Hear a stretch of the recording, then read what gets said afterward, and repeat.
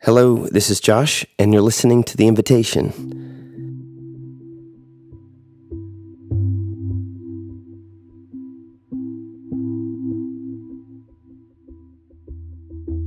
This is our introduction and orientation to our summer series, White People Talking to White People About Racism. It's a reading of the book, Reparations, A Christian Call to Repentance and Repair by Duke Kwon and Gregory Thompson. And this episode here is a bit of an orientation as we prepare for this journey through reparations. And I'm joined by my pastor, the Reverend and Dr. Denise Kingdom Grier. And Pastor Denise helps us consider why indeed should we approach the conversation of white supremacy as people of the Christian faith. So in this episode, I need to cover some details about what we've planned and how this summer series will work. And I also want to share some of the context for why the invitation is approaching this topic of reparations. And if you'd like to skip ahead directly to the conversation with Denise, I will put that start time for you in the show notes. And then in this episode, after my conversation with Pastor Denise, I want to conclude with some scripture meditation that frames and focuses our question for this summer series. How can my response to reparations allow me to cultivate the like-minded consciousness of Jesus, who emptied and humbled himself and became obedient to death on a cross? And that's the vocabulary of Philippians 2 that I hope we'll return to again and again as we work through this very difficult and yet important topic. So to put this more bluntly, by approaching racism through this immediate vocabulary of reparations, what do we as Jesus people have to lose?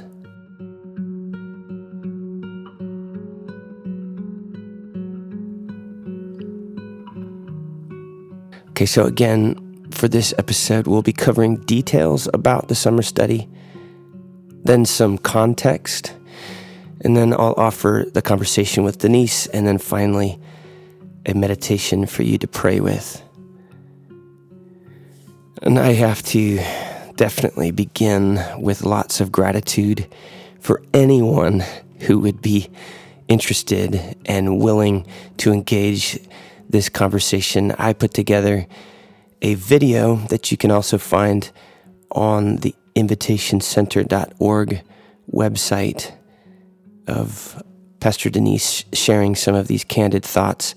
And even as I edited that video together, I found my own lingering nervousness, my own resistance. This is not an easy conversation. So thank you for diving in with me on this part of the invitation's journey this summer. I deeply believe that the Spirit is moving in powerful ways to open us as individuals, as the church, and maybe even parts of our country, so that we can turn from our immediate circumstances of COVID and quarantine and the increasing polarization of our country and the church, and to turn from these difficulties towards a deeper hope in the gospel power, the saving work, the healing work of Jesus Christ.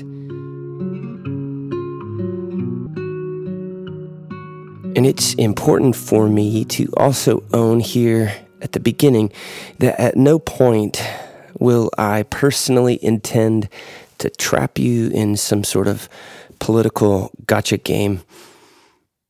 Despite the immediate appearances, I am not a card-carrying progressive Democrat. I'm sincerely a broken, flawed person stumbling toward the life of Christ as best I can. And in the holy irony of the work of the Spirit, I find myself staring into the face of my own white supremacy, my own ego, my own need to control and manipulate. And here on this steep learning curve of coming to terms with racism, I'm becoming more excited about the gospel work of Jesus' death and resurrection. I think I'm in many ways more Jesus-y than I've ever been.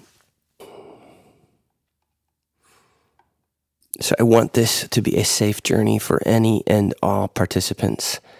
And that safety comes from and through the Spirit of Christ.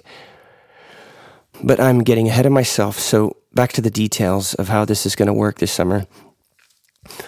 I'm inviting anyone and everyone to dive into this very important book, Reparations, a Christian Call to Repentance and Repair. We will be hosting a few Zoom discussions, one early and another later in the summer. Yet I strongly encourage you to find your own small group of 4 to 6 people to meet with. I will have a download document for your group to use that will have some suggested ways to use your time together as you discuss, pray, wrestle, and help each other discern not just what white supremacy is, not just what reparations is, but also how we as people of gospel hope can respond to this journey. So if you're not already a subscriber to the invitation, you can do that at theinvitationcenter.org. And that way you'll get links and direct information as the summer journey develops. If you are a pastor, I understand that with our current political climate in and outside of the church, it may be difficult for you to ask your entire community to read this book. However, I want to suggest perhaps you have an elder or two, some other core lay leaders, some other people on your staff. Perhaps you could gather a few small groups to read through this book and then together identify some appropriate ways for you to translate some of the material from this book and this journey into other parts of your congregation. I will be offering a podcast episode each week throughout this journey that might very well go into early October, but that doesn't mean you have to go by my pace. The gift of the internet and archiving is that this material will be online and available for you at whatever pace, whether it's faster than the podcast or slower, that you and your community are able to travel on. So the way this will work is 1 week, I will be joined by a pastor, an activist, some community leader, an author or scholar to respond to each of the chapters. And the following week, I will be joined by some other creative thinker who will help me draw you into the inner work of prayer and repentance, and then to regularly ask the discernment question of how we can actively respond. So 1 week, we dive into a chapter, and then the next week, we respond prayerfully, creatively, and with a call to action.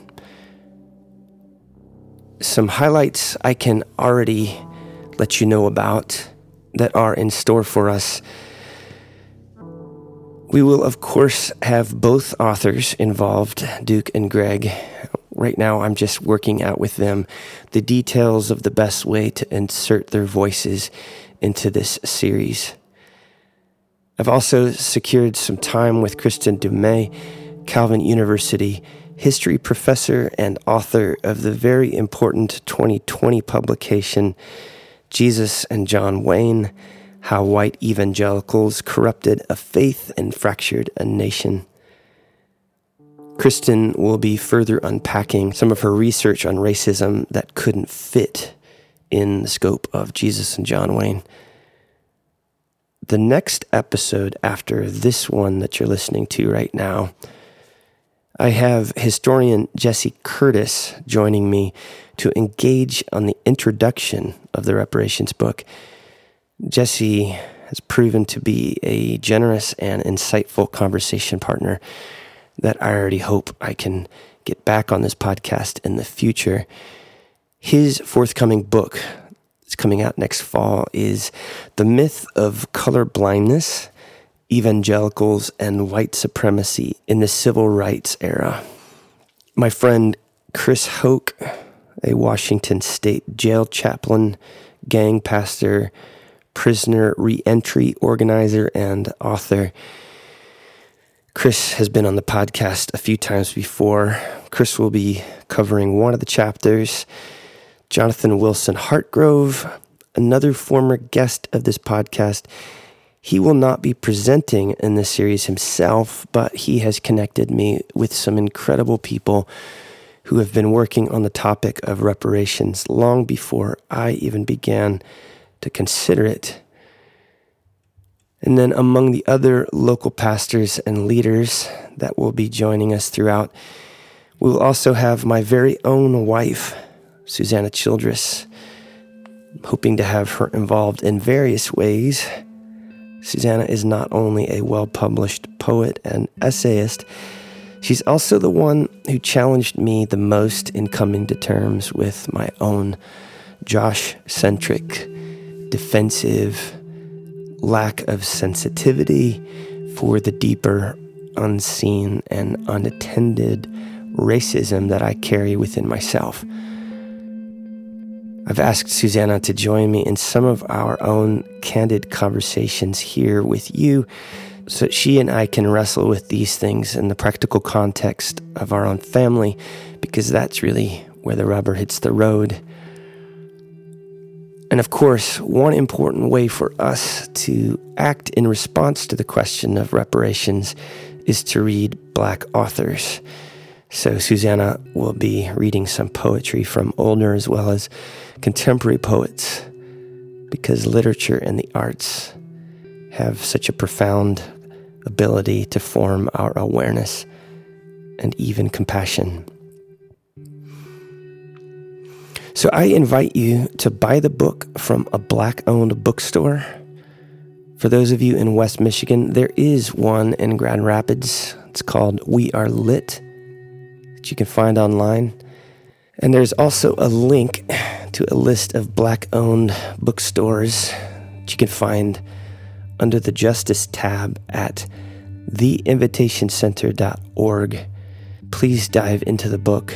Be creative with your small group or your community and how you can approach this. And don't forget the PDF file that I will have on the website for you that offers some suggestions of how to use your time together to discuss, pray, repent, and act.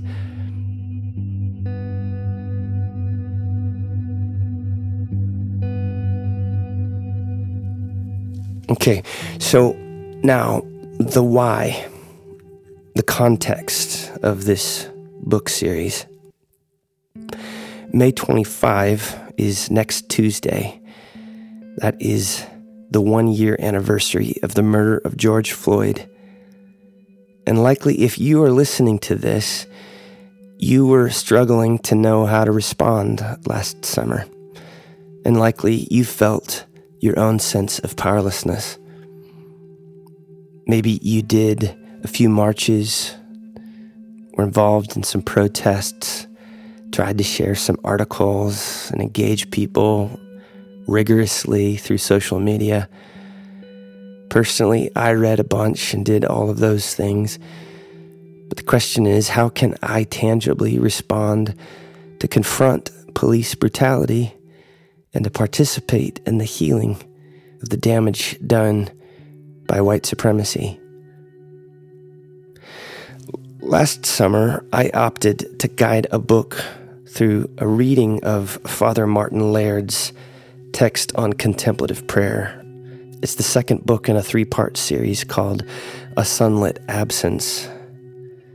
And the way I chose to frame that examination of contemplative prayer in that context, in the wake of the national upheaval and the race riots. My way of diving into that was to suggest that I practice contemplation so that I am more able to see how I am part of the problem.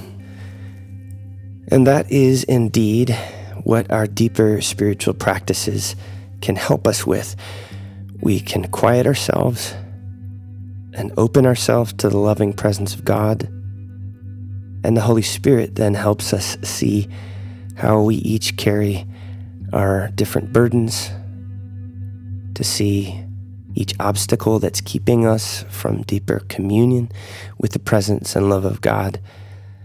The Holy Spirit was given us to shine light in the darkness, to teach us, and then to help us loosen our grasp on our addictions, our selfishness, our anger, bitterness, jealousy, impatience, as well as our xenophobia, nationalism, and white supremacy.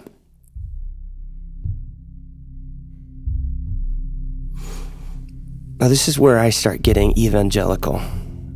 This is where I start getting really excited. It's the integration of anti-racism and contemplation that is a very specific gift for us at this time.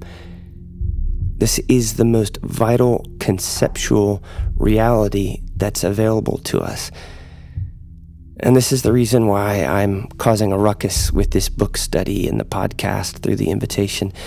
This is the warp and woof, the substance and goodness of the gospel, the good news of Jesus Christ. So let me describe the integration of anti-racism and contemplation for you this way. God is not a being that we can exhaust. He is not a being that we are ever finished with. God cannot be exhausted by our theology or with our doctrine, or more specifically, he cannot be exhausted in our worship or prayer. Racism, indeed white supremacy, is not a demon that can be quickly exorcised by one book or one workshop, by one or a few black friends or black coworkers.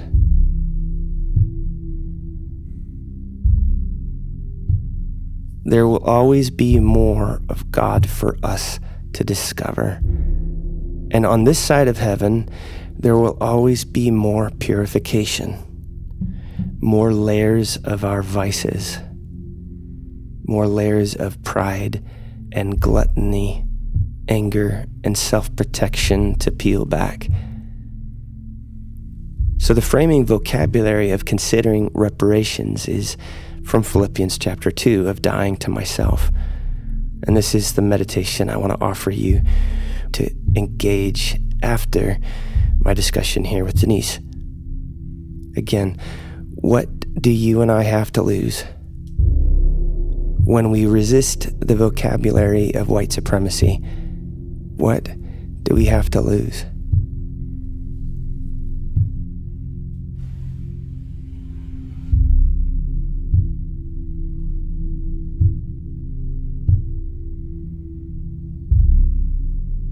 And then finally, for understanding the why of what we're doing, why the title, White People Talking to White People About Racism? The point here is that people of color, by and large, have already done the work. And in fact, black Christians have always and are still having their own conversations about how they can and should engage white Christians. If you want to listen in on this current conversation, I cannot recommend more highly the gift of the Pass the Mic podcast with Tyler Burns and Jamar Tisby, the good people of The Witness, a black Christian collective. Right now, Tyler and Jamar are working through a Leave Loud series in their podcast. And I highly recommend that if you will be joining the invitation, reading Reparations with us, that you at least listen to Tyler and Jamar's March 4th episode called What is Leave Loud? And I'll put a link to that in our show notes for you as well. So what we are suggesting here is that it's time for white people to deeply commit to the work of examining racial injustice.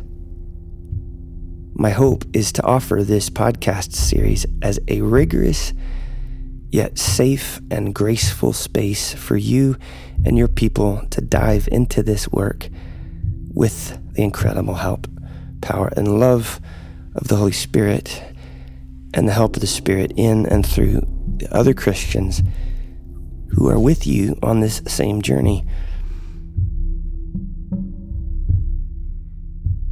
So, of course, anyone is welcome to join into this conversation, white, black, brown, or any person of color.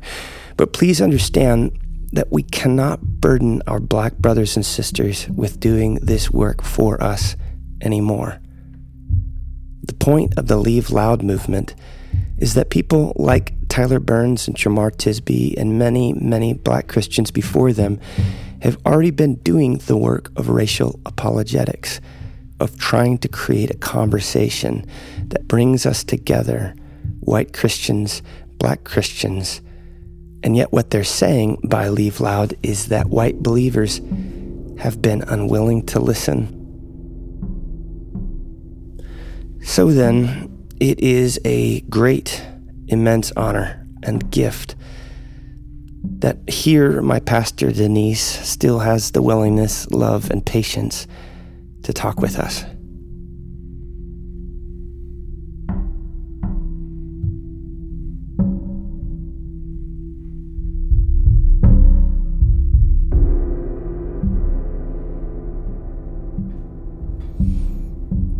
The Reverend Dr. Denise Kingdom Grier is the lead pastor of Embracing at Maple Avenue Ministries in Holland, Michigan. She graduated from Shaw University in Raleigh, North Carolina, where she received a Bachelor of Arts in Psychology. And after working as a social worker for many years, she went on to become the first African American woman to graduate from Western Theological Seminary here in Holland with a Master of Divinity degree. A couple of years ago, Denise also earned her doctorate in ministry from Western Theological Seminary, researching apartheid in the American church, looking toward the development of an embracing model of ministry. The Reverend Dr. Denise Kingdom Grier is a dynamic, anointed preacher, teacher, and pastor. I believe the best pastor here in town. She has served as the chair of the diversity team at Western Theological Seminary and other seminaries and is a consultant to the president of the seminary on matters of diversity as well.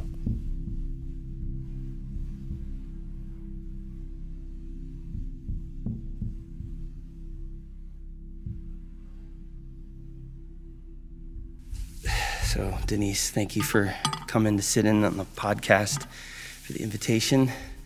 It's great to have you. You are a true gift to the MAM, to Maple Avenue Ministries, and to my family, and to Holland, Michigan, and to the church. And it's an honor and a gift to be able to have, I hope, a beautiful but often an awkward and difficult conversation.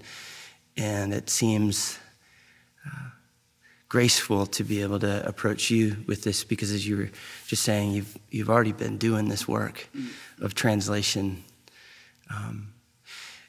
Some folks have described it as a kind of apologetics. Mm-hmm. Jamar Tisby, mm-hmm. he's on the podcast now talking about leaving loudly. And he said, I did all of the apologetics I could, and nobody listened to me. Mm. And now it's time for us to leave loudly. Mm. So how is it that you continue to have patience and endurance to engage this work? Well, first of all, thank you for the invitation to come to the invitation. Mm-hmm. Certainly my privilege to be able to do that and to explore these very important topics. Having been engaged in this conversation in this way for probably at least 20 years now, I have to identify it most of all as a call. I often say to folks who are just coming to this work, you have to mark your territory just so you can see if there's a shift in any movement. And I think being here at MAM has been really gas on the fire for me to really see people digging in and taking the matters of racial equity, justice, centering the health, healing, and wholeness of Black people in particular, unapologetically, and for the flourishing of all people, and understanding the interconnectedness of that. I think that's really what has really encouraged me being in this space and seeing the growth and the commitment of the body of Christ here and others in the wider community. I think that has been what it propels me to keep doing it. So you are encouraged. You have seen growth. I have. Oh my, yes. I often say to people, Maple Avenue, a bunch of crazy people just like me, and so there's just the very fact that, we've been talking about reparations, not drawing any conclusions about it, sure, but just opening up the conversation. I was sitting in Narthex one day a few years ago even, and there was a conversation I walked into where two white guys, Mamali guys, were talking about generational wealth and how to think about their generational wealth that they will soon inherit and how to think about that in regards to reparation. Okay. And I just thought, you guys are crazy. Are you seriously right here talking about this out loud with each other? And these are the kind of things that I continue to see happening here. And again, as I said, not necessarily drawing any conclusions, but there are places where these kind of conversations would never happen. Okay. I worked at Hope College in the worship ministry for 8 years, and we had a wonderful gospel choir leader, Brian Lowe, and he lived over in Kentwood. And I often said to him, thank you for coming all the way over here to Holland. I'm a transplant here into Holland, and I'm white, and I still feel like an outsider. And it takes a kind of conviction and courage for you to keep coming back here to do a kind of music that not everybody wants to hear all the time. And so I've thought of you and your family in that way. What nourishes you the most to stay here in Holland and continue? You said it's the MAM, you feel safe here, but other specific things that keep you alive to want to stay in this ministry? Well, I have a wonderful friend group I call my village. Okay. That keeps me grounded and nourished that way. My children were born here. My 2 biological children were born here. They know how to navigate this terrain. And to be completely honest, it's not the worst place in the world to be. A beautiful lake, a beautiful temperament if you want to avoid conflict. This is a great place to hang out. Yeah. We have tulips. I mean, there are a lot of beautiful things about West Michigan and Holland in particular. Yeah. I think because I went to seminary here and kind of was formed into this sort of freedom fighter in a lot of ways right here in this church as a layperson and in this community. It seems like part of what it means to be faithful, is to dig into whatever work God has given me to do. So today I don't feel weary about it. Okay. There are days when it is wearying. Okay. But today I'm grateful that God trusts me in this space and place to be able to open up these conversations and to help people walk faithfully in the direction of a faithful witness for Christ Church. That's really generous to think of Holland. It is a great family town. It's a great place to raise your kids. I know your kids have been at awesome schools, and it's easy to be cynical. It's easy to want to look pessimistically at things. And so you continue to have, you embrace tulip time. Lightly. In some ways, we have. We look forward to the parades, especially the Saturday parade. That's kind of our favorite, spot there, and time to see all of our friends and people. So there are many aspects of it. Traffic, we hate it. Yeah. Local folks are like, of course this year is different, but, in the past, the traffic is something. And I like tulips. I'm not crazy about tulips, but they're pretty. There are a couple things to engage in. I was looking forward last year to Gladys Knight coming, because I thought, wow, tulip time is really, doing something when you bring Auntie Gladys to town. And then COVID shut that down, and so we missed that. And so I don't know what the next plan is going to be for that, but that had the capacity to widen the breadth and the gaze of what tulip time has to offer for people who don't necessarily resonate with the Dutch descent. Great. So a lot of what's motivating me to dive into this book on reparations began last summer with the murder of George Floyd.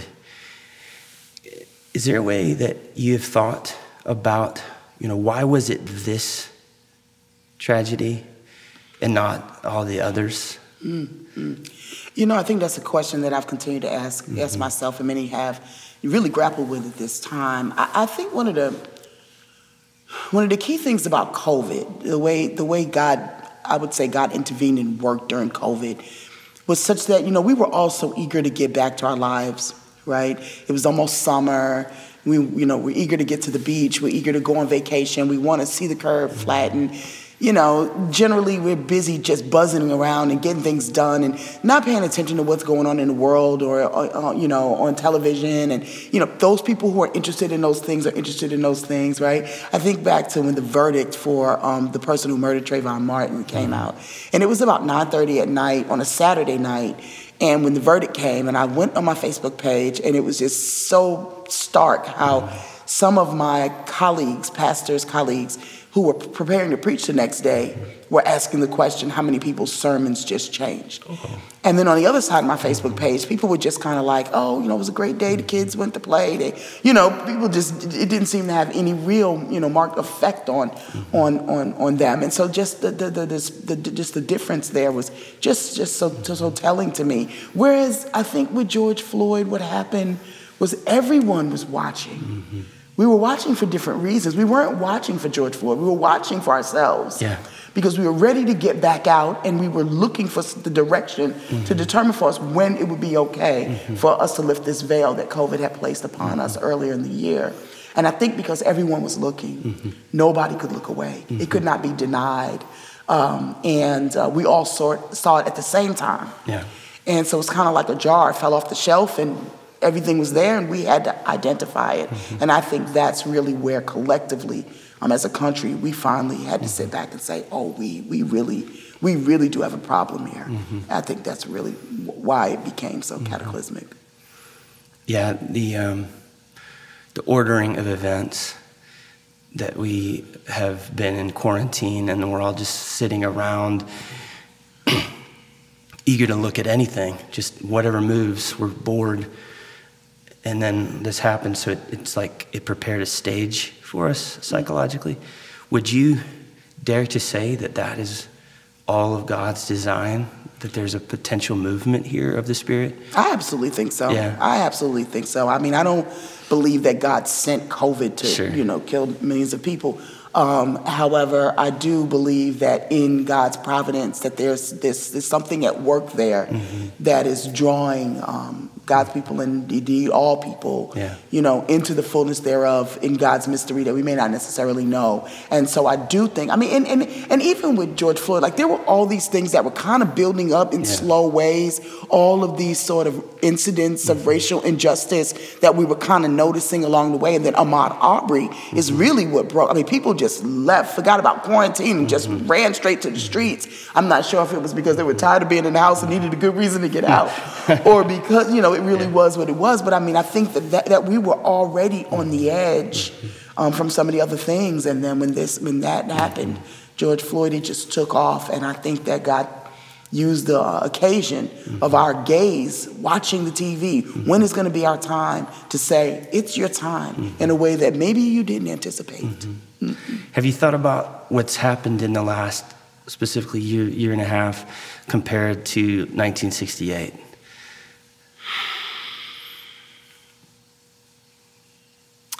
You know, I think this grassroots movement thing has always been so powerful. When I think about the civil rights movement, really being rooted in a lot of ways in the Black church, but certainly in community. But then to see this sort of pendulum swing in this era where this is young folks' energy that's really leading this. These are people often on the front lines who are skeptical about faith or cynical about faith and certainly not even thinking about faith, who are rising up and who are taking center stage.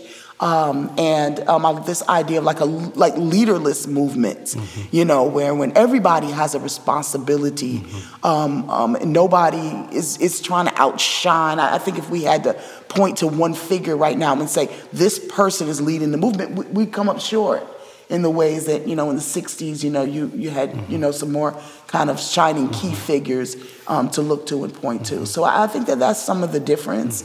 I think that there's also this embarrassment about how the churches are or aren't responding to this moment. There's a lot of talking, and we've been talking for decades, and action is in short order. And then there's a lot of silence. There's a lot of silence. There's a lot of weariness. And then there's the whole complicity of the church, like the degree to which we need to own this reality that for over 400 years, the church of Jesus Christ, our Savior and Lord, has been complicit in the unloving of Black people. And this is a big theme, the focus of your website, 1 Corinthians 13 Project. You say very clearly the church, America, has never loved Black people. Can you speak some more about that for the podcast listeners? Sure, yeah. I mean, it was a profound moment between me and God that day as I watched the protests erupt as we were approaching Juneteenth, the celebration of our freedom as Black people in America. And I was so burdened, and I was screaming at God, what is it? Why is it for over 400 years, it seems that we have been on the receiving end of oppression and of violence. And is it us? What is it that we need to confess? What is it that we need to repent of? What is it that we've done? And is it us? And I believe I heard in the Spirit God say, it's not that you've not loved me. It's just that America has never loved Black people. And so then if 1 Corinthians 13 is the barometer for what it means to love, patient, kind, long-suffering, does not envy, does not boast, does not seek its own way, then the church has been complicit. We have this definition, but we have not engaged in that as it relates to Black people in America. And that's not just to say white people haven't. I don't even think that we as Black people have loved ourselves in 1 Corinthians 13 sort of ways. And in fact, we have, I think, spent so much time trying to love others in those ways, trying to be patient with our oppressors, trying to be kind in the face of all kinds of oppression and rejection. We've spent so much time doing that we've not been patient or kind to ourselves. And so this is the work. And that was the wind in my sails. That was just like, I have a text, I have an answer, I have a word from the Lord. And that's when I set out on this journey to construct and curate 1 Corinthians 13, which is a platform for just information so people can stop asking me, what should I read? What do I think? It's there. It offers a process. It has a survey to try to help people get at maybe where am I on this continuum between just sort of whetting my appetite on matters of racial justice, all the way to how do I become a disciple maker? Go back and get others and bring them on this journey in ways that will continue to help us be faithful. Yeah, so this is the generosity, the bearing of burdens for the conversation around racial justice that white people are trying to learn when it comes to reparations or healing. How central can the Black people around me be actively involved in my own journey? And what you're saying is, I've been teaching on this for a long time. I'm going to put this on a website. I don't know if I can engage Josh on videos every week and have people calling me on the phone to go through this again. So go spend some time. I've already done the work. Sit with this website. And then maybe we'll have some conversations later. Right. Well, and I felt like God was revealing it to me so rapidly. Yeah. I had to have a place to put it. And I thought, well, what we don't need is one more book. And what I don't have time for is to sit down and, move into the organizational aspect of what it means to put this book together. Yeah. So I thought, well, Lord, what is going to be the best way for me to capture the ways in which, even as preaching every Sunday, and the text is just always pushing against me and leaning me in that direction. I'm in Judges 8. I'm reading about the Levite and the unnamed woman, and all of a sudden that becomes a message about dismemberment, which reflects 1 Corinthians 12. You cannot say that because I'm not the arm or the leg that you have no need of me. And this dismemberment is exactly what has been communicated to Black people historically. We do not need you. I think about Richard Allen and Absalom Jones, the founders of the African Methodist Episcopal Church, who were pastors in the Methodist Church. Alongside their white brothers, right? And they began to push and urge those in leadership to better embrace, right, their Black brothers and sisters who were also in the same denomination. And they were literally like kicked out of the church just for praying for this and asking and begging for this kind of siblingship that the gospel demands and offers generously, right? And so, as I think about that communication right up front from the church, we have no need of you. We welcome you into our denomination and you can stay in your corner. We have no need of your songs. We have no need of your God talk. We have no need of your experience. We have no need of your worship, your hospitality, your ways. We have no need of them. And that causes this, what I call this dismemberment in the body of Christ. And it's not from the universal body, of course, but from the local body, right? The institutional church is fragmented like this Levite, right? In Judges 8 again, as he tears the limbs off of this woman and tosses them to the wind. This is the picture of dismemberment that comes to mind. So every time I'm in the text, it was just giving me more and more fuel for the fire. And it was coming so quickly that I just had to have a place to just put it so that others could partake of it as well. And have you had feedback? And do you know how the website's already serving? Yeah, I mean, I've done some, I spent the summer doing some classes and walking through that, which really helped me clarify a lot of things. I've had quite a few people take the survey. I'm looking to actually work on expanding the survey so it's not just individual, but that organizations, leadership teams and such can do it and get a better read on where they are collectively. So I'm working on that. And right now I'm working on refreshing the page to sort of put front and center this whole idea of how to ask good questions when my good white friends are in the presence of people who are in positions of power and who are amenable to learn. How do we ask the sort of questions that can plant seeds in the hearts of people who sit on school boards or who sit on city council or who sit, in these places? How do we ask the questions that can allow those seeds to sit and to germinate so that when those persons are sitting in those important places, those questions begin to yield some things that might look like transformation? Yeah. And that strikes me, maybe to continue that question of the difference between 1968 and today.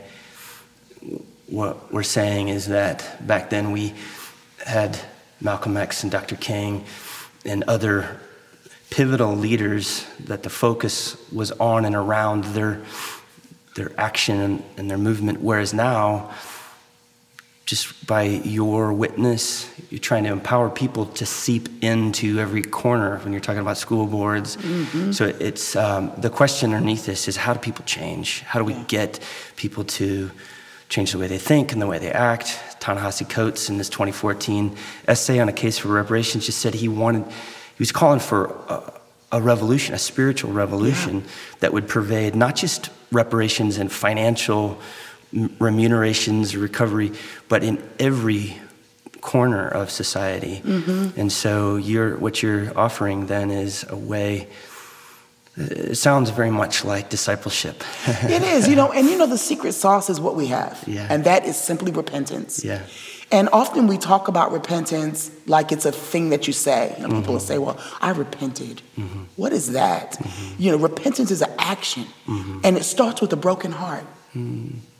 I believe the Apostle Paul says something like, godly sorrow leads to repentance and leaves no shame. Right? And so if America doesn't have a broken heart, if the church, who is front and center in the whole atrocity of slavery, Jim Crow, and a whole bunch of other atrocities related to black people in America, if the church does not have a broken heart, the American church in particular, doesn't have a broken heart, a woe is me, a rending of the garment, as the prophet would have, right? If we don't have that about the history, then we don't have repentance. And so our conversations about who's racist and who's not racist, our conversations about who's complicit and culpable and who's not, all of those conversations are in vain if they're not coming from the place of a broken heart. And so I think, so in the 1 Corinthians 13 project, I told you it's also a process. And the process of repentance that I try to offer, I think, walks lock in step with this whole conversation about reparation. How do you bring someone to a broken heart? You can't make somebody have a broken heart.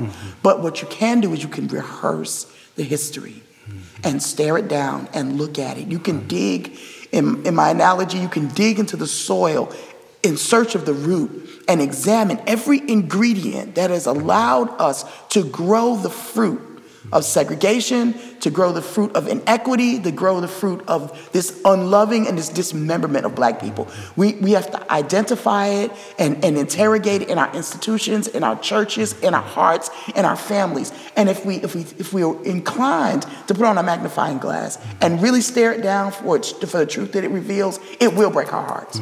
And that's where repentance begins. Then we start talking about, okay, so now what, right? And so the next step, I call that step rehearsing, which literally means to turn over and over again. And then you're ready to add new ingredients, because now that you've made room in the soil, right? You've dug it up, you're kind of getting at the root, you've kind of set aside your ingredient. Now you have a hole. What do we do with this hole? We start to put new information into it. So now when we're reading Coates, or when we're reading Tisby, or when we're reading Lisa Sharon Harper, or when we're reading, the folks who are talking about this kind of stuff is Wilkinson. When we're reading this stuff, we're putting it in a soil that's already soft and conducive. So often we want to go straight to the reading, right? We want to go, tell me what to read, tell me what to read. Yeah. No, we need to go down on our knees and enter into a space that's going to break our hearts before God. So then, as I pray after every sermon, break the bricks off of our hearts, that our hearts might be amenable to the seeds, right, that God brings to us. And so now we're ready to remind, be not conformed to this world, but be transformed by the renewing of our mind. Information comes in and it seeps into the soil. And now you have new information alongside some of the old information. You have new experiences connected to old experiences. Now we have the capacity to cross-pollinate. So now we might be able to grow something different. And then the last part is the actual work of what I call remembering, moving from dismemberment to remembering. And I'm always reminded of the biblical notion of remembering is not about having forgotten, but it's about calling forth, right? I remember Moses is on the mountain and God is like so distraught about the golden calf thing, right? And he says, I'm going to destroy, everybody. And I'm just going to start with you, Moses. And Moses says, remember remember the covenant you made to Abraham, Isaac, and Jacob. And it's not that God had forgotten, but it's almost as if Moses said, come here, Abraham, stand in front of God. Come here, Isaac, stand in front of God. It's a bringing back into membership that which reminds us of the covenants that we have made so that we can then do the important work that needs to be done. So I think the conversation about reparations must be couched in this idea of this biblical notion of repentance and truly start with a broken heart. Mm-hmm. Your 3 stages there map really well with Walter Brueggemann's orientation, disorientation, reorientation. And those 3 also map with Origen way back in the 3rd, 4th century of the purgative, the illuminative, the unitive, these stages of the self. And this is ultimately core to Jesus and Paul, dying to self, being able to look at Psalm 139, search me and know me. And so as you have thought about this act of repentance, as you see America, the witness of the American church, I'm just drawn now upon what a gift my time with Howard Thurman and James Cone over the last year has been. And basically these men have helped me understand, as you're saying, America and the church have never loved black people. And as a matter of fact, the black church became its own remembered organization out of slavery. And in many ways, the black church has borne witness to a gospel that the American church could not even see. Parts of who Jesus is for the world. They've preserved, the way that Cone says it, something to the effect that here the slave is preserving the true faith that the slaveholder completely missed. So within that, I mean, if you don't want to go in this direction, that's totally fine. If this is too much, but has it been difficult for you and people in your community actively to take white Christianity seriously? Josh, it gets harder and harder. I'm going to be completely honest. That's what I appreciate you asking. It gets harder and harder. It really does, because I just wonder, how do people read scripture? I've been doing a lot of work thinking about decolonization. Scriptures, I do some work in South Africa, and when I'm in South Africa, I'm in an all-black village, churches, community, everybody's black where I work. And I notice how we move as black people on the continent, and how we worship and how we celebrate. And I see such a resonance with black people in America, even though it's been generations since we've been on the continent, and even though we can't, most of us, trace our lineage back to South Africa in particular. But there still are these things that are rooted in our spirituality and in our ways of engaging with God and with each other that is just mirrors so incredibly. And I say, this is who God made us to be. And then I look at colonization, which came in and said, that's not okay.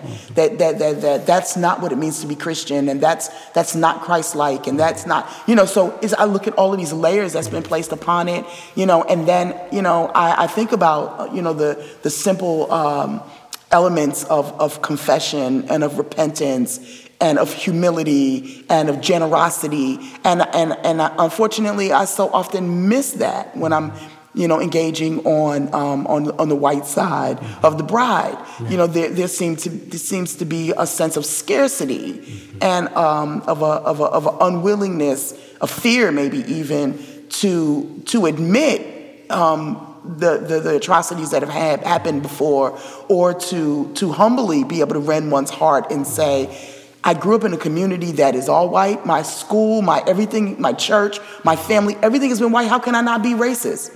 And to just name that and own that and say, I don't want it to be true, though.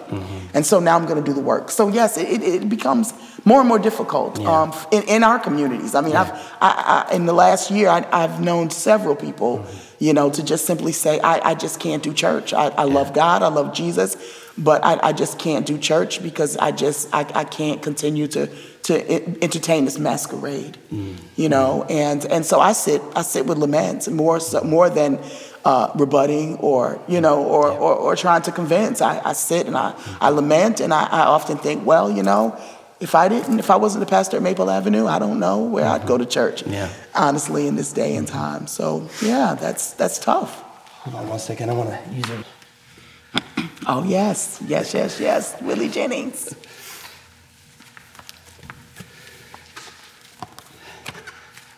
So the truth of what you're saying, not just running to books. Where does the literature help us? And this summer we're trying to do a book study, and the hope with our journey is to do 1 week where someone is responding to the literature, and then the next week the episode will be some sort of Christian response to this, prayerful, confession, lament, repentance, but then also calling people to some actions, to tangible actions. And with that said, I would say that what's surprising to me is that, this would be my 7th year helping in this prison, volunteering at E.C. Brooks and doing contemplative practices there. When I was in college at Wheaton, I sang in the gospel choir. I got to, my choir director would invite me to come down in the middle of our singing, and she would say, now Brother Banner's going to come down and give a good word, and I was supposed to come up with something, and Yes. we were at big black churches on the south side of Chicago, and I would just get in the go on white boy, go on, and I thought, all these years I had a sense of reconciliation is the vocab we were using then, but then this last year something more appealed, open. My wife had been saying as much, challenging me. And so what I'm saying is that the action of my life led me to then read books in a different way. And so I've named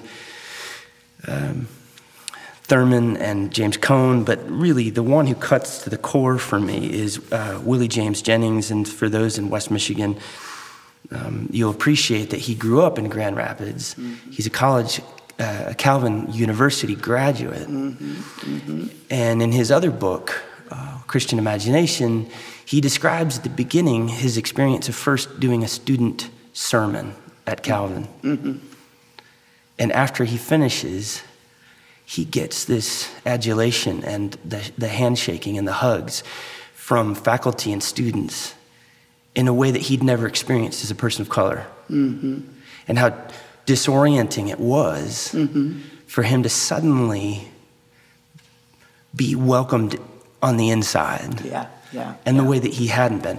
And why, and he teases that out in Christian Imagination, but specifically, even in his introduction for this book, After Whiteness, which came out in this last year, he says, the trouble with the way that we are understanding institutions is that we've imagined institutions without reckoning with their deep embeddedness in cultivating white, self-sufficient masculinity and binding ideas of efficiency and effectiveness to the performance of that persona. Institutions are caught up in the historical trajectory of plantation pedagogy that teaches us to be institutional men, which is how to aim at becoming a master. Brilliant. So his whole thesis here, and this is a man who then was at Duke for many years and now is at Yale, and he is a genius, not just on the page, but just his whole being. One of my friends had him as a professor at Duke, and was just telling me this last week, another Calvin grad, this friend was saying, when I would go into Dr. Jennings' office, he would say, you want a candy? You need a candy. And then when he eventually told me, I'm also a Calvin University grad, he goes, oh, you really need a candy. So he's kind of got this genius of, and I've seen him in lecture, I had one of my friends just say, this scholar is full of racist hate and vitriol. And I was like, I don't think so. Right. So these layers of threat, these layers for the white man, Jennings has helped me understand that's because the master of the plantation is threatened that the whole thing is going to get burned down. Exactly. Which is really where race came from, right? You think about Bacon's Rebellion, that's exactly where the whole construct came from. Because there were people from all parts of the world who were working land together, right? But the people who own the land became very, very threatened and used the whole aspect of, well, if you're a Christian, then there's a different standard. And in those times, Christian meant white. People weren't coming from the Caribbean. You know, we hadn't yet had colonization, right, at that time. So it was a way of saying white. And then, you know, when black people and other folks started to convert to Christianity, that's when they had to explicitly say white only. You know, and so that's exactly, that's when we dig up the soil, right? And we get to the root of the history. This is what we see and this is what we find. And we recognize that, the cross or the body of Christ, I'd say if we dug up, as far as deeply as we can go, we'd find ourselves in the pit of an empty tomb. That's where it goes. But our institutions were created for the purposes of the thriving and flourishing of particular people who, if you think about maybe our colleges in our town, or if you think about our denominations and our seminaries, or if you dig down as far as you can, you'll find out it was actually for the flourishing of white men to become masters, right? As Jennings says. And so then if we want to change the trajectory of that, then we have to add new ingredients to the soil. But instead, what I find more than not is that we're willing to put ornaments, what I call ornaments on a tree. So then people like me become the first this and the first that and the first other. Thanks be to God, but we do. But not because it necessarily changes the institutional structurally. It changes the way it looks. It might have some effect on it. Surely if you put an ornament on the tree, a Christmas tree is going to make it prettier or uglier or whatever, right? But it's really not changing the soil. But if we can identify what's in the soil, put some of me in there, then we're going to grow different fruit. Yeah. What we're saying is, just shining the light, that work of the apologetic from Jamar Tisby and all these years, what he ends up seeing is just a shuffling of the furniture, the chairs, a rearrangement, what you're saying, of the exterior. So we have the token black person on our staff. And what are you saying? I'm racist. We're not racist. We've got her, and she's speaking up. Well, is she speaking up in our staff meetings? And so what Christ calls us to, what's so threatening to all of us, is to die and to be born again. Yeah. And that requires a leveling. That's why I was talking about the purgative, or the disorientation. We could call it the wilderness. And what we're saying, what I'm coming to terms with, and this was really hard for me to not assume that you and your peers in the black church are some sort of saints or superheroes, is that you've been wandering in the desert from the beginning. And you continue to show up, and you're here. Oh boy, it reached my recording time. I got to hit that again. I hope I got some of that. I know I got it on the audio. So what we're saying is that I'm bearing witness. Why would I want to dive into this book on reparations for the podcast? It's just that there's never a better time than now. And I feel like I'm going through a new conversion experience where I'm falling in love with Jesus again because he's the one who came for the disinherited. I don't know if you know this about me, Josh, but my grandfather was born into slavery. Oh, I didn't know. So I was thinking about this this morning because, my mother, I'm adopted. My brother and I adopted. And my mother, adopted mom, was born in 1915. She was the last child of 10. To an older father. It was her mother's second marriage. And so my grandfather was actually born in, I think it's 1863. I just really realized this not too long ago. I was looking at the 1920 census. And I don't know if you know anything. I don't know how it worked in other places, but, where I lived and grew up, you didn't talk about how old people were. And I'm not even sure if honestly my dad knew how old my mother was. And what was on her driver's license was different from what was on her obituary, which was different than what the 1920 census said. She was 5 years old at that time. And so it had, her brothers and her sisters, so forth, and it had her mom and dad on there.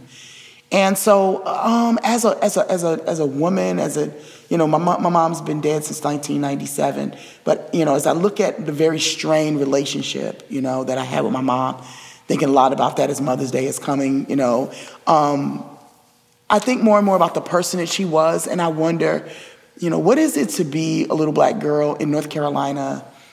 In 1920, when the census comes around, you're 5 years old. Your father, is an old man who was born in slavery. My mother always said sharecropping was nothing but slavery. That's how she would say it. So in her, I never knew what that meant at that time, but from her perspective, it was as though she was born into slavery. Okay, so you have a dad who was actually born in the institution. You have a mom who was born shortly thereafter, which might as well have been in the same institution, particularly in North Carolina, in this little village where we call home. And then so you have this supposed to be reconstruction that really sort of fleshes out as sharecropping, and then her family is part of the Great Migration North. Her father dies when she's 8. And so then she and her mom and whoever else is not too old to travel, don't have their own families there already, they migrate to the North. And so they have that experience. Shortly after her mother dies, she's still 14 years old. She's got to work. Now we're in a depression. So not just think about the trajectory of her life and to think that, that's my mother, the only mother I've known. That's my grandfather, although I never knew him. The effects of slavery and how she raised me and the tensions that we had, the ways that she viewed white people, the suspicions that she lived with, the loss and the longings that were never resolved in her, all had their roots, right, in this institution that affected me. I went to college. My mother never called me. Why? I don't know. That's part of her story, right? Never called me, never visited me, never picked up the phone one time. And so there's a very complex relationship there. But a lot of that does have to do with, right? The mindset, the reality, the heart, the longings, the loss that came from having parents who, by all intents and purposes, were indeed slaves in America. So this reparations conversation is so interesting to me because I often hear people say, well, nobody's living now under the effects of slavery. I was watching something the other day, and a gentleman said something like, well, nobody right now has grandparents, who were living during that time. And I sort of chuckled to myself because I thought, well, actually, yes, I do. And so that makes this conversation even more robust and necessary. And I think conversation is the key word, which is what I love about this book study and what I think is going to be so rich. Because we just need to be comfortable with the conversation. We don't have to resolve it today or tomorrow, but we do need to be brave enough, right, to wade into it, and let the conversation happen to us, with us, and subsequently for us. Thank you. That's beautifully said. So, and just to rehearse this for those that are on the journey with this book, we're calling this White People Talking to White People About Racism. And so we're not going to actively be drawing on Pastor Denise and other Black voices because they've already said a lot. And Thompson and Kwan in the book address this from largely a white perspective. Why are they the ones bringing this into print? Well, everything they're documenting is sourced from the Black conversation, from the Black scholars and pastors, those that have lived through it, you and your parents. And I said to you yesterday, you've already done the work. Now it's time for me to do the work. And I'm really thankful to have you here to do a kind of orientation. I can't not but say to anyone who's on this journey, we can't expect any one Black person in our lives to speak for all of Black America, and even really for themselves right now. That's just a lot of emotional work. So to have you gift us with this is a true gift, a true blessing. So white people talking to white people about racism, as you sit and think about that in this book, what further questions or even concerns do you have? What kind of words of exhortation would you give us about how we continue, as you said, this conversation? I think the context for the conversation is what's so important. And when I realized that it's happening in West Michigan, where West Michigan nice is a real thing, I think that's part of the important conversation of white people talking to white people on these topics. I think it has the capacity to remove a layer of shame.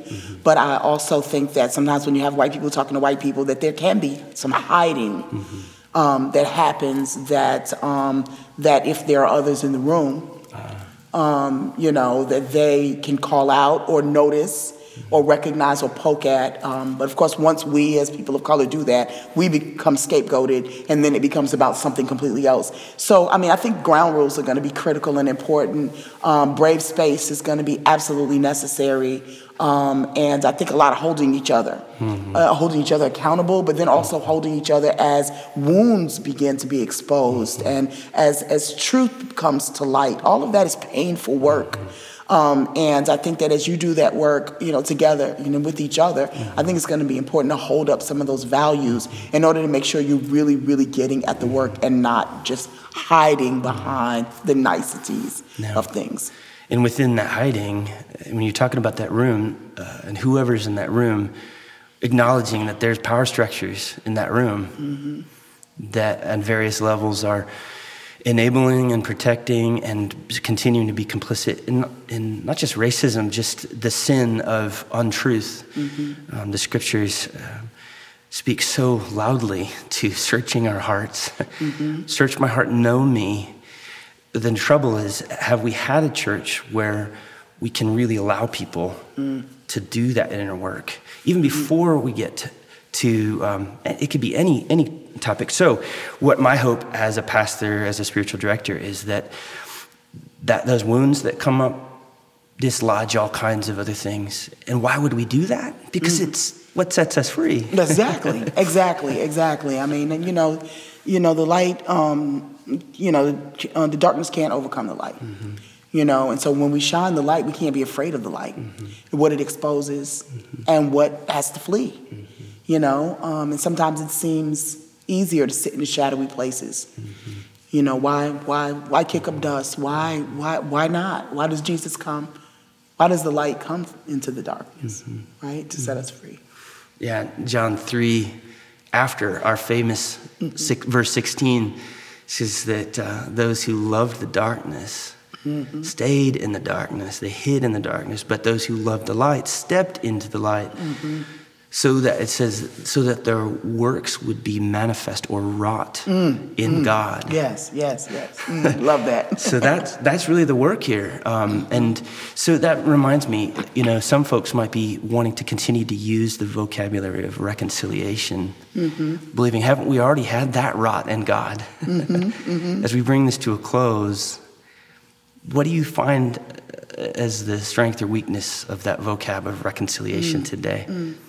I think the work that Archbishop Desmond Tutu did, and it still is being done in South Africa around truth and reconciliation, I think that is a clear model of how that's going to have to work. And I think that we have tried to work reconciliation without truth. Amen.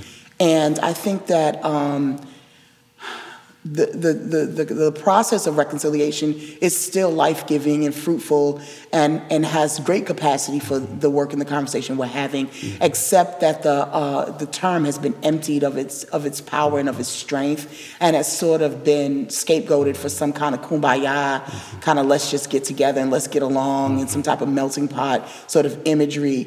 And so I think that it might need to be rested for a while and then resurrected again in a right, faithful sort of way that reflects really what the ministry of reconciliation that the Apostle Paul talks about, that we're all called to.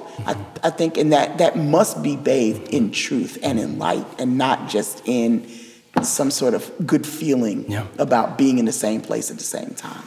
Everything I've read about this and heard in conversations from Black folks is that reconciliation, as we've held it, especially in evangelical church, has served to insulate and protect white supremacy.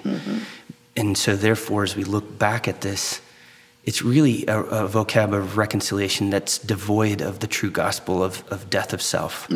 So what you're saying, not hiding, if we were really going to reclaim and redeem that word of reconciliation, we'd have to do the full confessional work. And so maybe we'll turn to Arch Desmond and his work, Desmond Tutu's work, to redeem some of that. But what we're saying right now is, at least in my discernment, I would rather use the vocab of reparations to mean something like what I think the gospel means about reconciliation. Yeah, I mean, reparations as a term stings, though, right? Because people immediately think you're coming for my money. And, I'm grateful that the conversation is broader and wider than that, and it's not simply about money, although that is part of it. So I think it stings more. Reconciliation feels better. I think all of it fits under the banner of repentance, which is the biblical language that we have. Reconciliation is biblical language as well. I think reparations in many ways is a biblical image, even if not necessarily the word being used. But I think it all fits under the banner of repentance. And I think that if we can clarify that and be comfortable with that in our hearts and in our mouths saying that, then we can place under that umbrella the actual practices of remembering, which reparations and reconciliation are practices of remembering, bringing back into membership that for which we have spoken and said we have no need of you. That's a great way to bring this to an end, and just rehearsing with that as you do that work, to have a community around you to support you, to engage that, a safe place, as you were saying. So we're encouraging. Probably most churches, at least in West Michigan, aren't going to tie on this book as a congregation. Right. But hopefully there's some small groups that will pop up to do this kind of remembering, this rehearsing and remembering. So we will have some links to Denise's website as we continue to develop and grow. She's got so much to give the church, and we're trying to find ways to facilitate getting her teaching and her wisdom more accessible to us. So I just want to thank you so much for your time. Thank you, Josh. It's really been a joy. Amen. Thank you.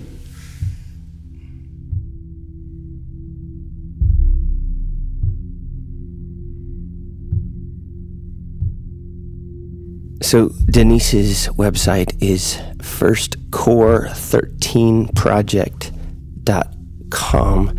So it's first, the number 1, COR, the numbers 13, project.com. And I am currently trying to recruit a few of my friends to help me help Pastor Denise keep developing that website. So for this meditation, all I simply want to offer is a couple of readings through Philippians 3, verses 8 through 10, as I edit the material that you've just listened to and put that together. I'm overwhelmed, again, rehearsing it, being reminded of all of the content, and then being reminded of all the spiritual movements,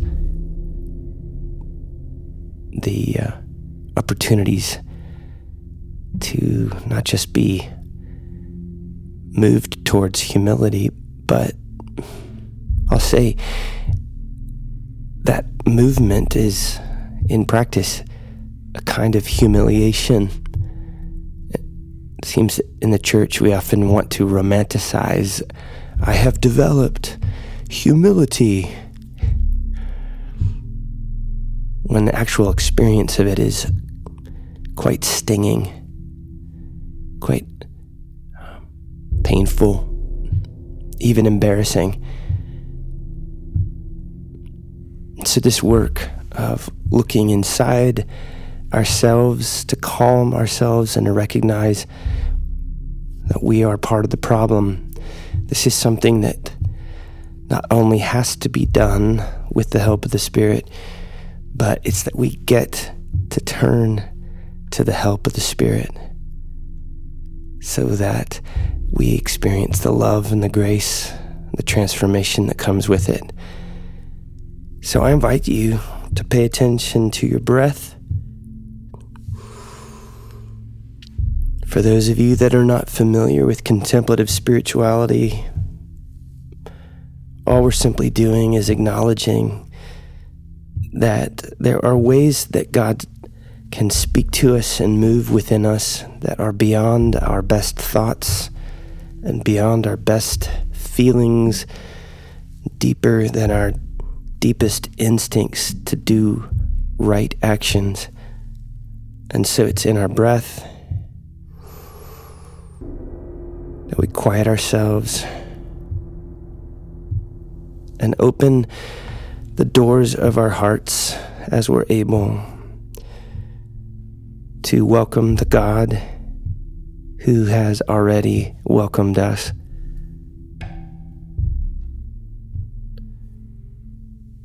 So as I read through this passage just twice,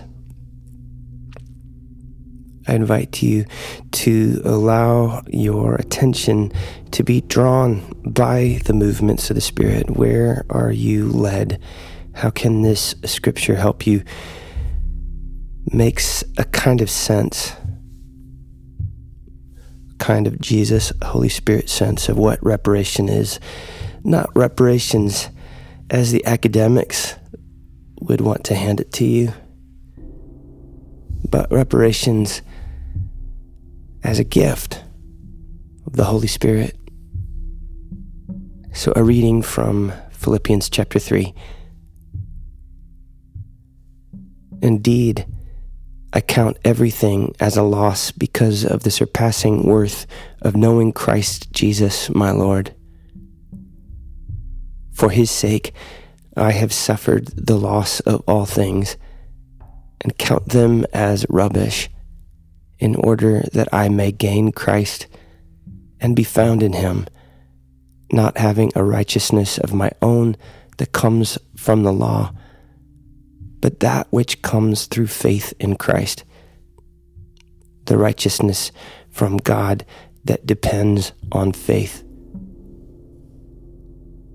that I may know him and the power of his resurrection, and may share his sufferings, becoming like him in his death.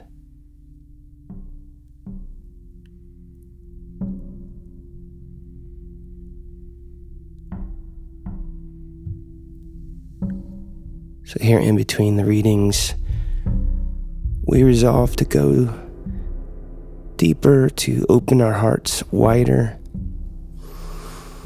allowing ourselves to be present.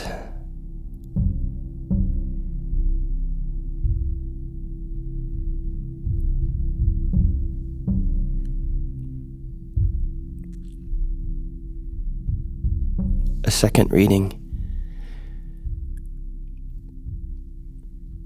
For indeed, I count everything as loss because of the surpassing worth of knowing Christ Jesus my Lord.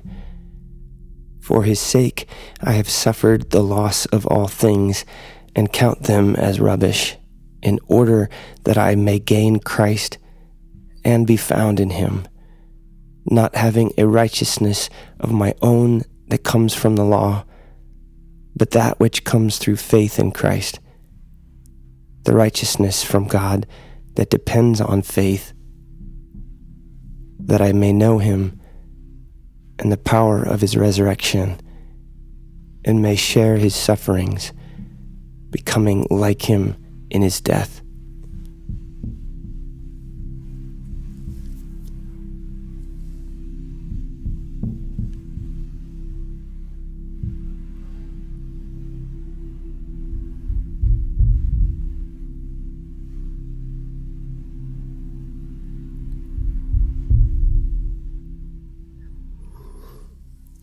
And I invite you to consider again that question.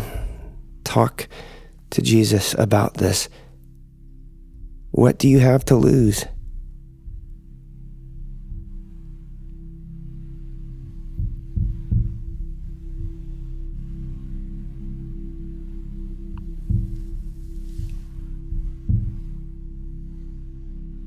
In the name of the Father, Son, and Holy Spirit.